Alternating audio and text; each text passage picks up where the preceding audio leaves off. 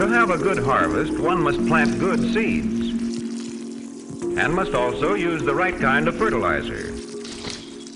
The carrots have grown large and firm. How good they will taste. Well, welcome back, gardeners and homesteaders. You are tuned in to the Backyard Gardens podcast, and I think it's time we start talking about seeds, Batavia. You cool? Oh, that was terrible. Hold on. There you go. There we go. There we go. So what we're going to do is we're going to try and systematically break down seed starting this year. It's a passion of mine, and I think Batavia may be falling in love with it slowly but surely. What do you think? It's a means to an end, and it fills the void of being outdoors. That's the reason why I never come back to seed starting once I'm outdoors. Yeah. Yeah, it's tough once you get everything out, but timing for seeds is every single thing. This is the time of year to get your garden in the right path for the year, especially if you're seed starting. And so we don't want to be left behind and be struggling to get seeds going. And you know how it is. You'll be sitting there chewing your nails. Oh, please grow, please grow. We don't want to do that, but we also don't want to be sitting there chewing our nails on the other aspect, being like, please slow down, please slow down. So it's a fine line that we need to kind of take care of. So these are the first seeds to start for your spring garden. And I think that you'd rather be early than late, especially based on kind of the time sensitivity and how weather is sensitive around this time. So, yeah. And I mean, I think it's one thing, and I've noticed this through a lot of different avenues, is it's hard to believe that you can put plants out when it's cold outside still. And I mean, I'm not talking about sub-zero temperatures, don't get me wrong, but once you start breaking out of those winter patterns and you're starting to get a little bit warmer days and your nights aren't quite as cold, like a lot of the seeds that we're going to talk about today can very well take that. And I mean, you've got to have grow time in order to get them before it gets warm too. For some areas, like in my area, if I don't get I have about a 2-week planting window for my broccoli. And if I miss that, then I just get flowers, and I don't really want broccoli flowers. Nothing makes me more angry than my broccoli bolting. That's just end of story. That just makes me mad. So, I mean, going into it and, cheap plug, I've been making custom seed starting charts for people. If you want one of those, there's an email address below. We can make you one for a small fee. But after I've done a number of them over a number of states, I was just showing Batavia, you can visually see the layout in different areas of seeds to start. And most of the seeds are to be started in February and March for most regions that we've done. And I've done I think I have 50 different areas I've done. So there's a lot of different, growth patterns, and it's so fascinating to me to see that. So far, the best place to grow food for an even across the board has been Northern California, though. That was the best place I've come across. But that being said, even there, February and March are big seed starting months. Yeah, I think that, so the disclaimer here, and if you're not in this space yet, it's our hope that through listening to this podcast, you will get there. This is absolutely for multi-season gardeners, so we're talking about people that are growing in spring, summer, and fall. When you look at those charts and when you look at, across the year, you're growing starting the majority of your seeds in February and March, so I think the story is different if you just had a summer garden, right? But again, that's not our story, and we don't believe that that's the experience that most people want to have. No, and I mean, if I had a dream and it was for this podcast, it would be that we started so many seeds that, like Bonnie and those places that sell transplants that are just ripping people off now, would actually have to lower their prices to get people to come in. That would be like what I would hope to come out of this platform, because you can't, if you have a big garden, it's almost like you're not making any headway financially in growing your own food. All you're doing is scratching that itch to grow food, which is understandable, but financially speaking, it's a fraction of the cost when it comes to seed starting. I know we've said that a bunch, but it just kind of sets you forward in the right direction. So I love that as a goal, right? I love that as a initiative. As some of you all know, I buy transplants for some of my brassicas each year. And I think that it's only because of the difficulties I have starting those particular plants. And my logic is, when you take the entire garden season and all things that I'm growing, if I could spend $20-$25 on spring transplants, and then everything else I'm growing in my garden is grown from seed by my hand, then it balances out. I definitely have never gone to the grocery store and spent less than $25. So I think that you step this up. Like, these are steps you take in your process as a gardener. Yeah. Like, some people come out of the gate and it's like all seeds. And I am really impressed by that. Right. And it is absolutely the most economical way. And I think that if you're starting out, start there. Right. Make your idea of going to get transplants like, I don't want to be too extreme of it's a last resort, but I want that to be the alternative, not the primary path. You know what I'm saying? Yeah, exactly. And later on in the conversation, I do want to cover the brassica issue a little bit, because I think it will help people. But I had a guy, it's no secret that I sell seedlings, and had a gentleman come by last year, and he was like, "Do you sell Bonnie bell peppers?" And I was like, "No, I don't sell Bonnie bell peppers." He was like, "Well, that's all I buy." And I'm like, "Well, why didn't you just go buy some Bonnie bell peppers at the store if that's what you want? Like, why are you coming to me wasting my time, dude?" He's like, "Well, I figured you'd have them at a cheaper price." I'm like, "No, go over there and buy." You know what I mean? It's like, come on, man. If you're going to, but the thing is that individual didn't understand. He's in the mindset that a seedling, if it doesn't come from a store, is not worth anything. It's not any good. And that's something that we can break. And as much as I like to sell seedlings, I would rather not sell seedlings and have everybody doing that themselves, because it just helps you with so many more varieties and choices and options and things that go in your garden. And you really start to understand, and this is where we start to get into it, what things can grow in the cooler temperatures. So, there is an order. You can't just be like, all right, I'm going to have a fall garden or a spring garden, and I'm just going to start all of my seeds for spring right now. That's not how it works, because some need to be a little bit warmer, but need to be cool still. And some need a longer growing season. And we need to make sure that we fulfill those requirements for these plants. Yeah. And that's, also, when it comes to your garden plan, that's why that's super important. So the seed starting charts and I'd like to believe that I was the first, I was like patient zero in the best way. Yeah, you were. For a seed starting chart. I guess you were, and then I'd be like the one that caught the contagion.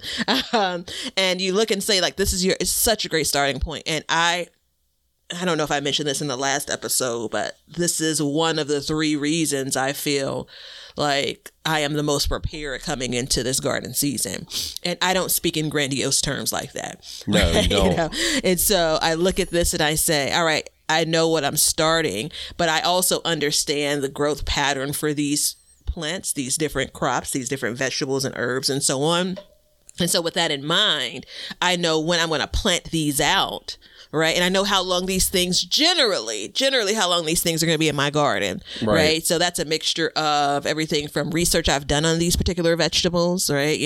How long from seed to harvest, so to speak. And then things I've seen in my garden in itself, like to your point, the window for broccoli for me is super tight too, So is it? Yeah. Like if I still have broccoli in my garden, and this is only for a handful of years I've been monitoring this. If I still have broccoli in my garden by June 20th, it's bolted broccoli. So, by the time in our summers, the spring to summer really creeps up. It's like a really slow warm up. But by the time we get to mid-June, I should be looking at, all right, I'm pulling these heads no matter the size. So then you back that thing up. Sorry, I cut myself. You back that thing up to say, all right, when should I be putting these broccoli plants out? Which corresponds with when I'm starting my broccoli plants by seed, Oh, and by the way, although we'll talk about it at the end, just because I have issues every year with the brassicas doesn't mean I don't start brassicas every year. Yeah, you just keep tweaking and tweaking and tweaking. Spoiler alert, I just got a Brussels sprout harvest yesterday. That's right, everybody. 4 years it took me. So, I'm the king of perseverance. Let's just say that. Congratulations, man. Yeah, it was pretty amazing.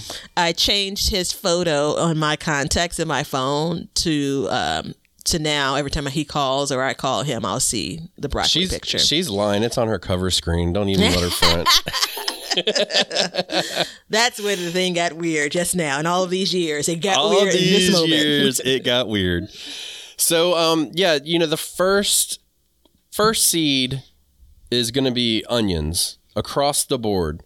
And February may not be the time for you to start onions, but in the future, preparing onions is the first thing across the board. A lot of times you're starting them in the previous calendar year to plant them out in this calendar year. So, you may be starting them in December, January, February is, kind of getting towards the end because they can take a long growth period. But that's like the first one. They're incredibly resilient. Yeah. And you're doing... Go ahead. Yeah, I'm doing sweet onions. I still have a small window where I may, just for the experiment in the garden's sake, buy some onion transplants because I want to see the difference in the size of the ones I grow from seed compared to them, which we have a whole lot of dialogue on kind of what makes for a more productive plant, right? Larger. Right. Vegetables and all of that. So we're not going to get into that here. But yeah, onions first out. And 5 years ago, I would have never thought that. Yeah, me either. And it's interesting because that's such an interesting crop because it's in your garden for so long too. And don't let that fool you as if to think, oh, you have so much more time because it's in the garden so long. No, it needs to be in the garden that long. Yeah, 5 years ago, I was direct sowing onions in May and wondering why I wasn't getting onions. Now I'm planting them in December and January and harvesting them in June, and now I know why I wasn't getting onions. So that's the first one, and it scratches that itch. In the cold, and you watching it grow, and it's actually a plant that you need to be hands-on with. And so, for a while, for about 2 months, that's really all we grow here. And then we get into cabbages. So cabbages are huge. And onions, you're starting indoors, right? Well, no, not necessarily. So onions, first of all, I do not ever direct sow onions. And second of all, when I start them, if I start them in the fall, I start them outside and they just live in the 6-packs outside all winter. But then I usually, because I sell the onions as well, I will start another round inside and move them out. And so this year we've done the same thing where we started another round and we moved them out. And they sell very fast, but they will go out and they will be able to take these cold nights that we have. We're looking at getting into the teens in the next couple of weeks, and I'm not overly concerned about them. The only reason why I'm going to protect them is just because they're a product. So I'm going to protect them just to make sure that I have a product to sell. But otherwise, like the ones in my garden and stuff, I'm not going to do anything for them. I'm just going to let them live their best life out in the yard and grow. Yeah. But it's all about, when you're putting the plants out, it's all about them being in being mature enough to handle the chilly temperatures. And that's when we get into the cabbages. Yeah. So cabbages have a long growing season too. Yeah, not as long as onions, but they definitely, when you kind of think about the how it changes from, it looks like any other transplant, you know, when you get to the point of like, I'm transplanting it from my inside to the garden, you know, though all those brassicas look alike at the beginning, you know, but unlike something like my beloved collard greens, it has to go through this point of forming that head. And that's actually a really good indicator when it comes to like growth time. If something has to go through the whole action of forming a head and getting firm, you know, it's one of those crops that really, again, is going to need to take some time. Generally people aren't harvesting leaves of cabbage. Yeah. You know, like there's no I don't cut know and come anybody again that does. I'm sure there's people that do that, but yeah, there's no really cut and come again. There are people that would harvest the main head and wait for the side shoots because we love side shoots. But it's one of those things that, you know, you're going to need 90 plus days from transplant, kind of like hard stop, you know. So if you think about that, and you know, it's interesting that you threw in the transplant portion because that's not what the seed packets say. But that is the experience that I have is 90 days from transplant. So we're talking 2 months before I plant, and that 2 months includes seeding, growing, and mostly hardening off, might be 9 weeks. And then you have another 90 days after that, but you're forming a head. So just like Batavia said, there's so much to that, and it takes it so long. And for us, like if I don't, so my plant out date for my cabbages is generally like February 15th in my area. If I can continue planting periodically for about the next month, and then I start messing with, you know, the dark arts after that. So it's like, I don't know if it's going to bolt. I don't know if it's going to split. And the real problem is it won't come out in time, and it'll delay the rest of my garden because we are succession sowing, succession planting other plants behind it. So it messes up that whole time frame. And I don't know about you, but I'd rather have my tomatoes in the ground than my cabbages. Yeah, definitely. For a number of different reasons. I think that this is a good example, like to compare and contrast, right? You know, so if you can remember, Leonard, when Ben transplants his cabbage into the garden, I want to go outside in Chicago to see if my ground is frozen. Yeah. So I suspect my ground will still be, my garden, you know, beds will still be frozen when you're planting, you know, and so that's such a good example of, it sounds good, right? You know, I'm rooting for you and your beyond doorknob size cabbage this year. But the reality is I can't meet you there. You know what I'm saying? No. Like it's just for my growing area. It's different. And it's funny because our average last frost dates are very similar, but frost and frozen, you know, and all of that, which we won't get into in this episode because you and I both get wrapped around the axle around that. But that absolutely makes a difference, you know. Yeah, and I mean it's funny because when you go into it, you know, I never would be suggesting like, hey, go to your tool rental place and rent a jackhammer and get your ground busted up. Like that's not what we're talking about. But I will tell you, the way that I've planned my garden has worked out really good for me last year, and I'm going to continue it. Is I plant my cabbages.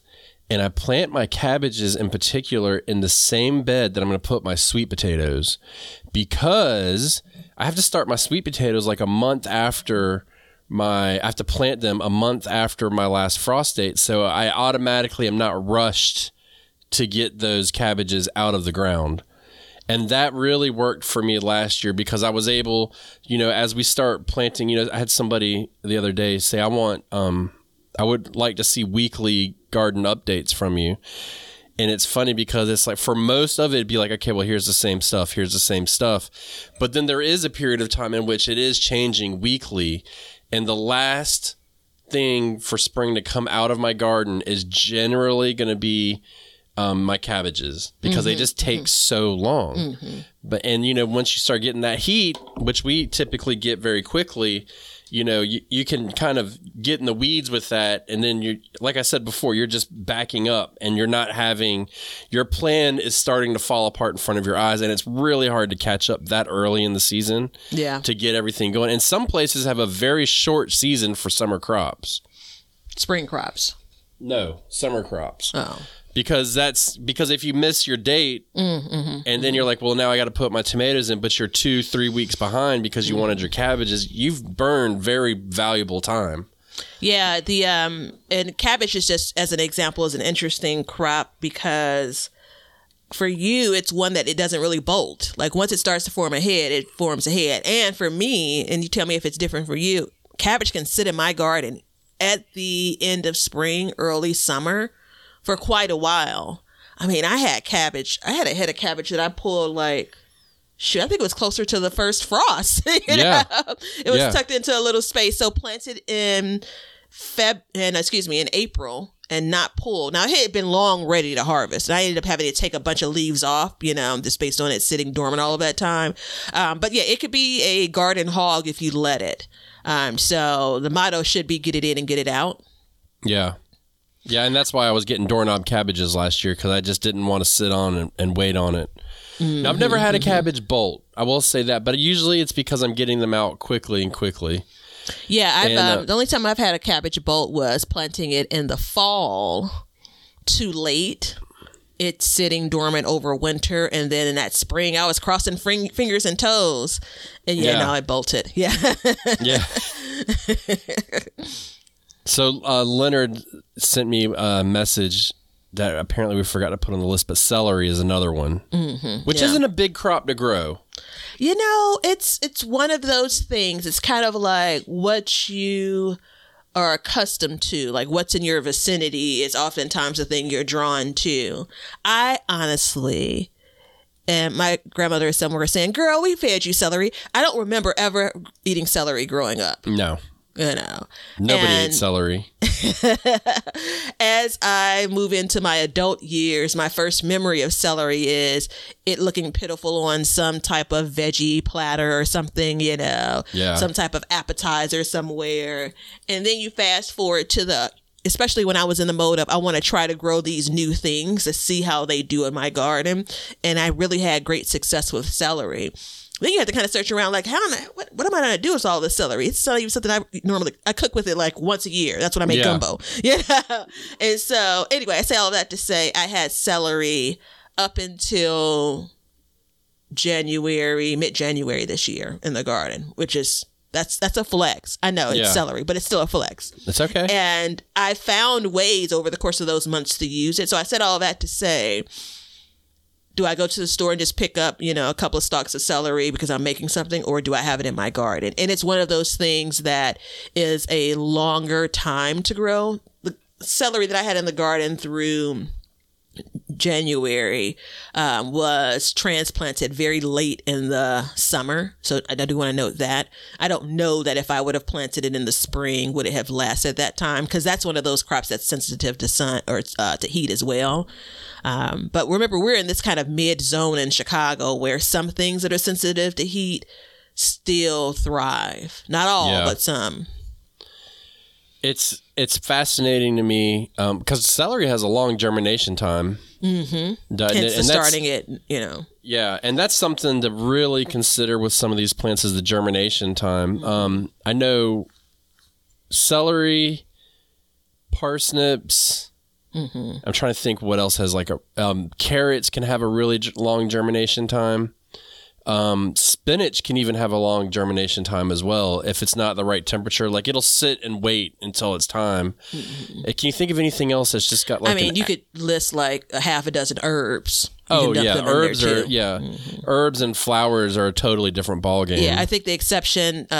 Basil is probably one of the fast germinating herbs, but other things like thyme, parsley, if you're starting, which we've talked about this in past years and I still recommend it, if you're starting rosemary by seed, good luck to you. We've talked about in the past, spend the, $4 or $5, buy the plant, especially if you can treat it as a perennial. It's just worth that investment for it to get some size, because you could use a whole sprig or two of rosemary in one dish, right? That's what the people do on Instagram and stuff.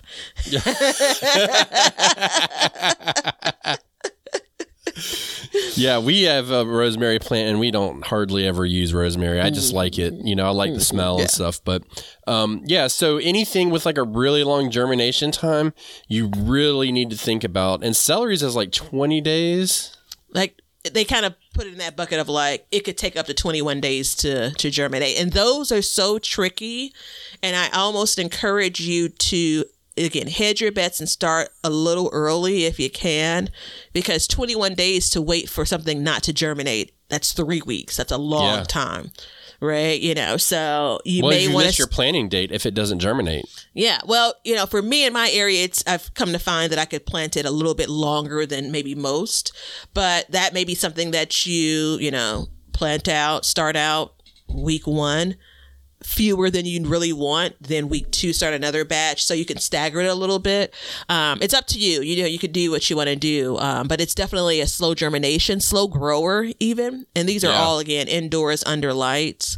And I think really this is one of those, and I haven't looked this up, but I think seed age absolutely impacts, your germination success. Oh yeah, I'm sure it does. So you've got onions, cabbage, and celery, and I think cabbage and celery, I think celery should actually go a little bit before cabbage if you're going to start it, just because of the germination time. And then the next one that's right there with cabbage is broccoli. So broccoli is another one. It can take the cold. It's very hardy. The difference is it's very sensitive to temperature fluctuations. And so a lot of times what people don't understand is it's bolting because the plant has gotten this hot cold fluctuation in the spring, and it's tricked into thinking that it's 2 years old. And so that's causing it to bolt. And that's a lot with a lot of the biennial plants, which means they seed every other year. A lot of times that's what happens, because as we get into spring, we may plant out and it's really cold, and then as it starts to warm up, and then you get a cold snap, and you keep doing this. The plants, it's not like us. It doesn't understand a calendar. It goes by temperature. But what I will say, and my experience is, cauliflower is not the same as broccoli. Cauliflower is a lot more delicate to temperature fluctuations. Yeah, so seeding every other year, that's the plant ends up basically completing its life cycle in your garden and going to seed. We talk about plants bolting and producing flowers and producing seeds. That's that bit, if that terminology is new to your ears. Cauliflower, I feel like I've been doing wrong for the years I've been growing cauliflower, and it's shown in my production of cauliflower. Like each season I get like 1 or 2 heads, and so like my extension service advises starting broccoli and cauliflower at the same time. They kind of put them in the same bunch, but planting them out and when they want to grow, I've also read my extension service is different. So that's one of those bits where I dig deep if you plan on growing cauliflower to try to make sure you get that right, because it looks good and then it doesn't. Like it looks good for a while and then it's like, nope. Like my cauliflower ends up producing smaller heads when I plant them in the spring as transplants. And it's one of those bits where I've gotten some heads, but it's really not, honestly, it hadn't been worth the garden space. Yeah. And I mean, I just don't enjoy cauliflower enough, so I've backed away from growing it. But it's like celery. If you produce enough of it and you're like, hey, Yeah, but I've tried all kinds of cauliflower stuff, and look, cauliflower rice is not rice. End of story. It tastes like cauliflower. Done. Prove me wrong, please. Send me a dish for cauliflower. Yeah. You like the buffalo cauliflower wings. I feel like I'm betraying, the human race by referring to them as wings, but you get it. Yeah, I know what you're saying. And I do like those, but it's just not enough to grow. And, you know, in my experience, like we would plant in the fall, which I know we're not talking about fall now, but that's when we planted it. And broccoli and cauliflower at the same time, we get a cold snap, the cauliflower would die off, the broccoli would do fine. And it is every year it was like that. So, you know, just make sure. And then what I would do if I was going to start those seeds, I would just stagger them by a week. You know, so by the time the broccoli... Yeah, so as a quick example, my extension service, and this is for Central Illinois, and I'm not in Central Illinois, but it's fine for this example. Broccoli, they're suggesting planting out between April 10th and May 1st, and again, July 1 and July 15th for presumably a fall harvest. And then cauliflower, they give you 10 days, buddy. July 10th through July 20th. That's it. That's all, right? And when you see stuff like that, that means that it's a difficult plant to grow in your area, you know? So that's one of the ones, that's another one that you can start really early. And, you know, you're, again, and we're going to take side shoots off the table. I know everybody loves side shoots. I do not like side shoots, but that's different. But, you know, to grow and get that one harvest, you need to have a fair amount of plants as well. So just remember that. And then going right in line, the next one is kale. I mean, and collards. I was going to say get out of my head, but maybe it's because we're kind of working off of a similar list. But yeah. Kale and collards. Yeah. I mean, they are very cold hardy plants. And you can start those at the same time as your cabbages and get them in the ground. And the beauty of those is they're continuous harvest. You know, most people don't harvest a whole head of collards or kale or anything like that. I know lettuce can be a little bit of both, but you know, so I start those. I'm blessed in my area where if I get a good crop in the fall and I can keep them growing, I don't have to restart them. But if I did, I'd be restarting them at the same time as my cabbages and stuff because they're just so hardy. Yeah. So the importance about them being so hardy. So we're in the spring. We're marching towards spring. When this episode airs, we'll be just under or just over a month from spring, which is just kind of the monumental moment of its spring. But you want to get these things into your garden as soon as you can to take advantage of that cool weather that they prefer. Right. And the reason why things like, you know, your kales and your collards are so impressive in my view is because you can harvest them at any size, really, you know, so you can pick leaves, you know, from these plants at any size. And so those are going to be generally some of the earliest producing plants in your garden. Yeah. So why not take advantage of that? And if you're living in an area where weather will be problematic, so as it gets hotter, if those plants can't survive, again, you want to back up and say, well, I want to be able to harvest from those plants for as long as I want, or as possible, which means I need to get those out earlier. And those are things that do fine going out as smaller transplants as well. So yeah, those are all positives if that's what you want to grow and enjoy from your garden. But they grow really fast too, you know, when you start the seeds. So, I mean, all of these seeds minus the celery that we've talked about have about a 7 to 10 day germination time. And I had well, never mind, we'll get into that. So, you know, thinking in that aspect, it's like, if I was to start my seeds in order so far, it would be cabbages, broccoli. I'd probably wait a week, and then I would do my kale and collards at the same time. And then that would push me to be able to harden them off in 8 weeks, roughly. You could do your kale and collards a little bit earlier if you wanted, but that's a good starting point. Yeah. And I generally start them around the same time. And I only say that because I can grow collards and kale basically throughout the season, like throughout the spring and summer season back into fall.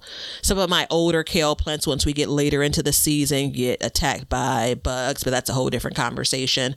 My cabbage is also one that can pretty much hold its own. Broccoli is probably, and cauliflower would be the most sensitive to my weather. So there's a part while both of them are a little bit more they're not as hardy as the other ones we've named.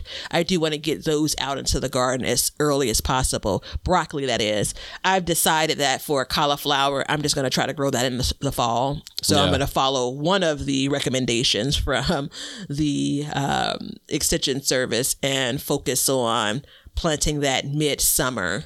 Now, this is the key. And this is also the reason why you keep trying. I can barely find cauliflower transplants in summer, right? I'll stumble at the smaller local, garden centers. I can find things like kale basically all year. Your big box, your Home Depots, your Lowe's, your Menards, they are long past the point midsummer of having, those kind of brassicas, right? So that's again why it's important. I probably will start cauliflower in the spring or in late winter, like around the same time, just to see if I can get it to grow, and if I get it to grow, I'm probably going to plant it. But my intention would be to have a fall crop for it instead. Yeah. And a crop could be just a handful of plants. It's not something that I love either, Yeah. Well, I mean, it's just, yeah. And I mean, that's the beauty of it too. When you're starting your own seed, you can start 3 of them and say, I'm going to grow 3 plants instead of going to buy 6, Yeah. Yep. So it's important that, you take all that into account. And once you get those started, I think it's best to wait another week. So we're roughly 2 weeks after we've started, 2 to 3 weeks after we've started our cabbages and whatnot. And then you start getting into your mustard. And there's a big argument for growing. I know a lot of people don't like mustard, but there's a really big argument for growing mustard. And that's if you plant it behind where your tomatoes were and you chop the leaves up and put them back into the soil, it actually is a biofumigate for root knot nematodes.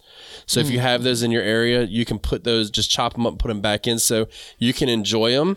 You can get different levels of spiciness for your mustards, but then you can also help with the root knot nematodes and stuff like that in the future. So there's a little bit for that, but it's incredibly hardy as well. I mean, it's another one that for the most part will make it through the winter outside here. I've got a set of plants in the greenhouse, and then I've got a couple plants out in my garden, and they're in the wild garden, so they're not doing great, but one of them is bolting and one of them is hanging on. But as we get closer, like, they're going to start growing. So they can take a pretty good cold as well. We'll see what they do after this 19-degree cold, which I'll do a video on YouTube after that of what made it and what didn't, but we'll see how that happens. Yeah, I have had mixed results with starting things like mustards and probably another couple items that are on our list indoors. Those plants tend to bolt. And I think it, again, ties back to how warm my house is. Yeah.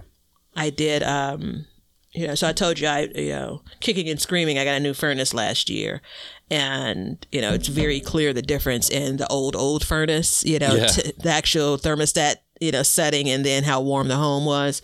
So you asked me in the last episode, I think, it may have been a subscription episode, kind of what do I normally set my thermostat at, and normally it was like kind of 72 in the winter. I could set and be pretty comfortable, unless I'm sitting right next to a window, but be pretty comfortable at like 68, which is unheard of in my mind. Yeah. But my basement, I have a little thermometer down there, and it's 71. So the overall house is set at something like 67, 68. But because my furnace is right down there, again, it's much warmer. It's weird. I don't have, how basements are normally a little bit colder. Nope, not mine. Yeah. So I think this is a good time to talk about your brassicas. I had a lot of people ask me on a recent video, hey, what do you keep your temperature at in your house? This, that, and the other, which is a very personal question. I'm just joking. But then the other thing as well was, do you put heat mats under it? And so because these plants are cool weather, first of all, I keep my house at about 62 degrees roughly. We don't really run our heat much. Last year we didn't run it at all. We wanted to see how we did it, and it was pretty chilly. So this year we're, running about 62, 64 degrees. I don't put these plants on heat mats at all because they like that's like optimum temperature range for germination. And I'm not really having any issues germinating, but in the fall, I had the hardest time with them in the summer when I was doing it. And I think it's directly related to the temperature inside and the fact that the AC is running so it wasn't as humid and it was drier, and it seemed like things were just desiccating really fast. So that being said, I think there was an issue with that, and I know for a fact that your brassica issue is because, are you still planting them downstairs? Remember last year, last year was the first year that I started some downstairs in the basement, but I also started stuff upstairs on my third floor. So like where the bedrooms are and stuff. Yeah. And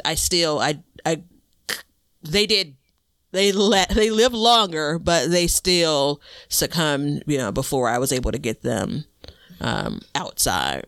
Yeah, I think it's directly related to heat. I really do. It's just because you got to think too, once you turn the lights on, you're even raising the temperature even more. Yeah, I think it's a combination of heat. I think it's a combination of humidity in my home in general.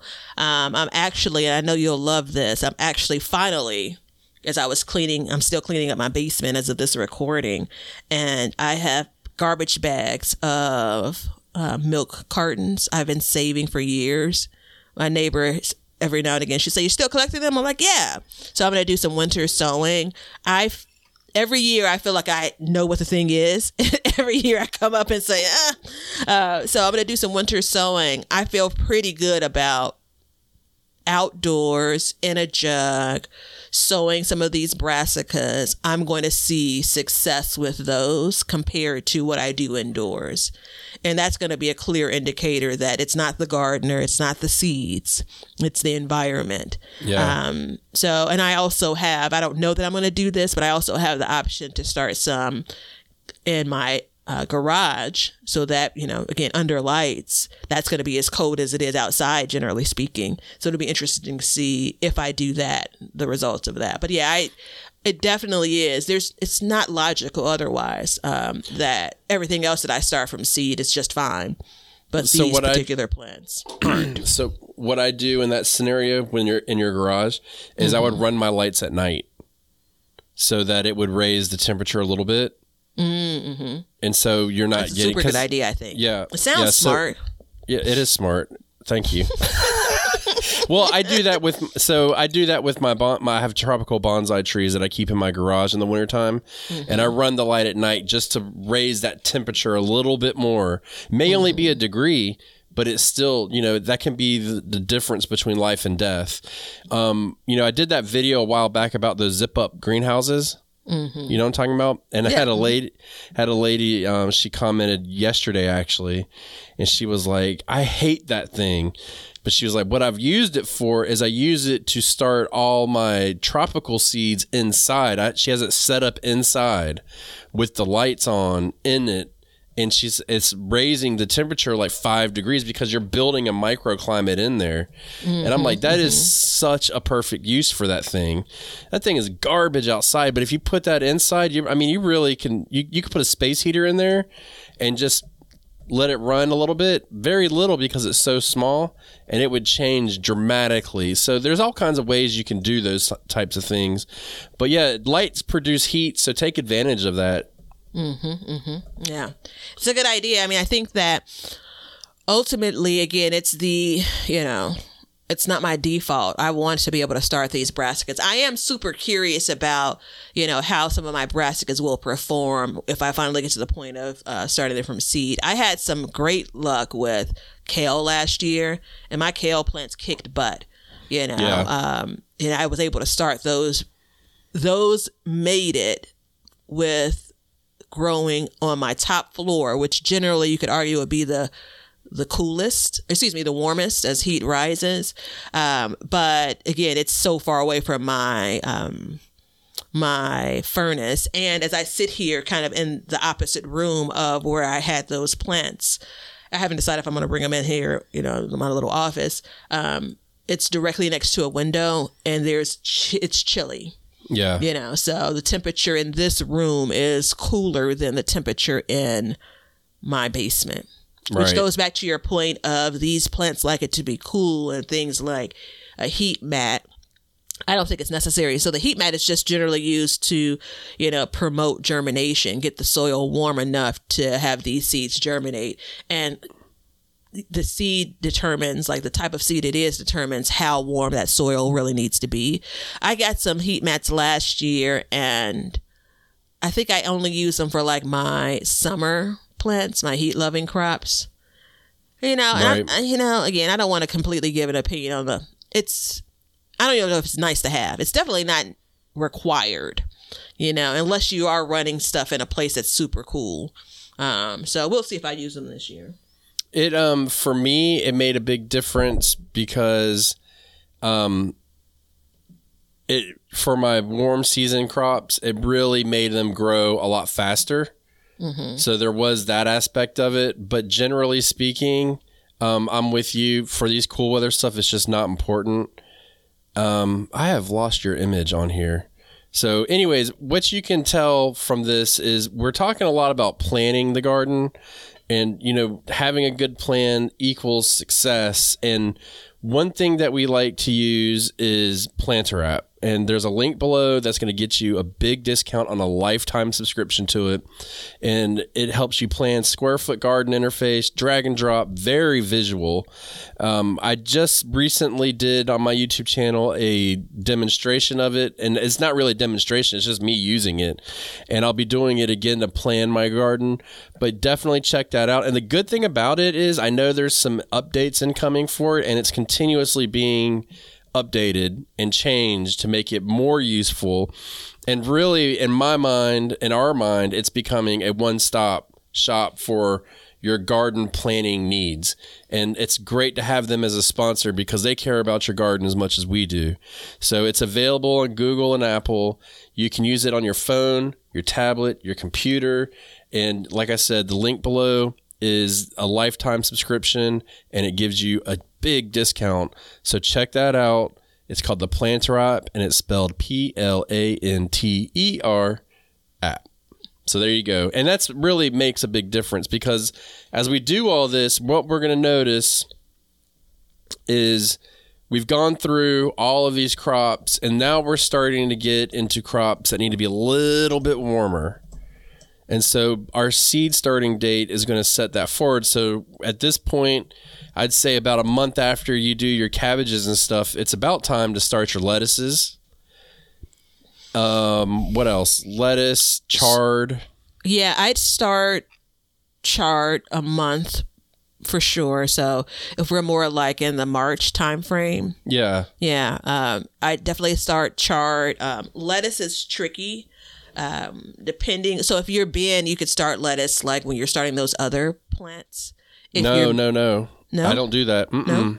I wait a month. Mm-hmm. Yeah, I'm looking at lettuce seedlings that are like a centimeter tall right now, and my cabbages need to go out. The place I was headed was lettuce grows probably as fast, if not faster, than things like tomatoes for me. So I've started lettuce as early as January, and that's been too early for my area. Yeah. So February probably, I could, but March probably makes more sense. If I'm starting them in March, I'm probably planting them out sometime in April. That also gets tricky. It's kind of along the family of broccoli in that your window is kind of tight for being able to grow lettuce before it gets too hot. So that's one of those things I think play around. Lettuce seeds are so cheap. You can also get out there and direct sow some lettuce. I love the idea of starting lettuce indoors because you actually see things that look like the thing that you may eat.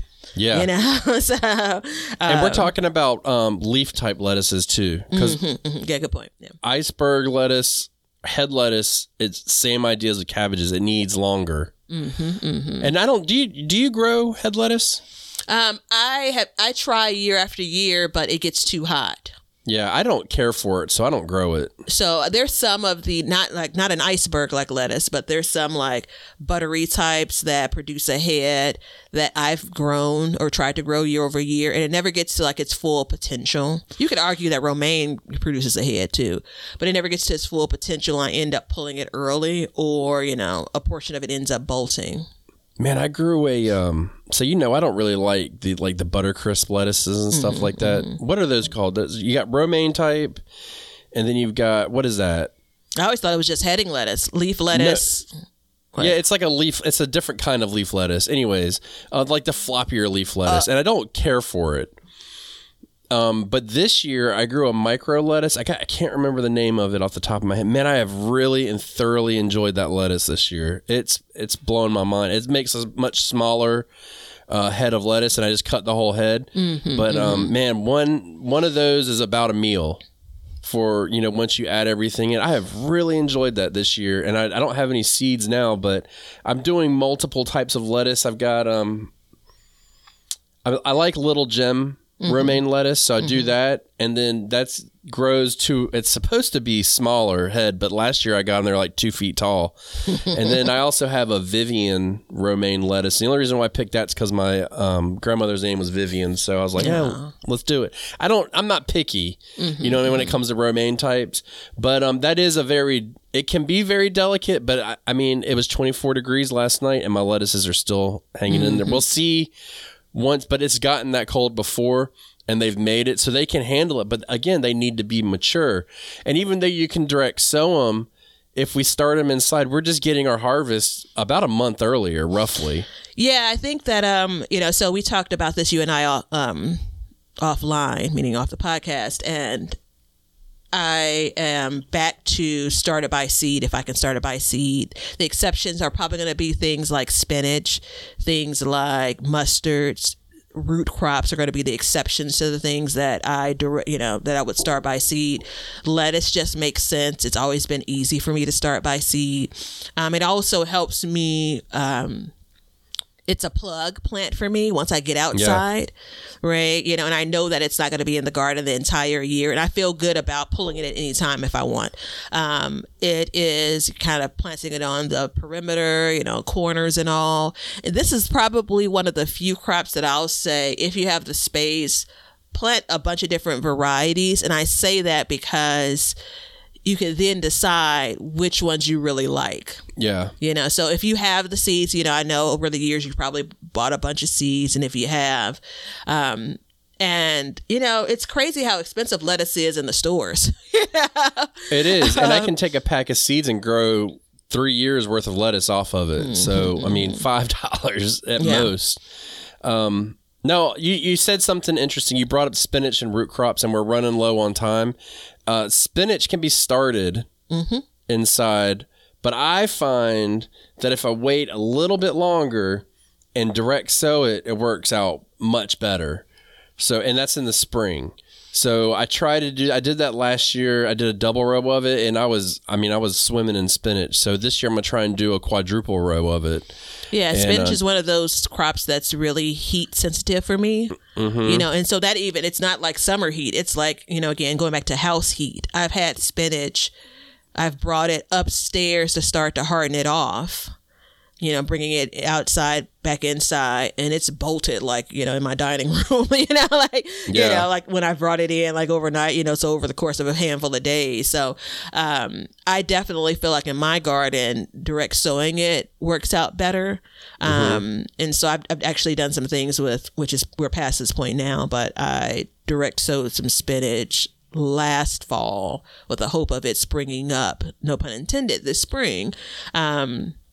So, yeah, it's one of those things where it's super duper hardy, which is interesting. And you could, depending on what you're going to do with it, you can almost never have enough of it if you're cooking it for sure.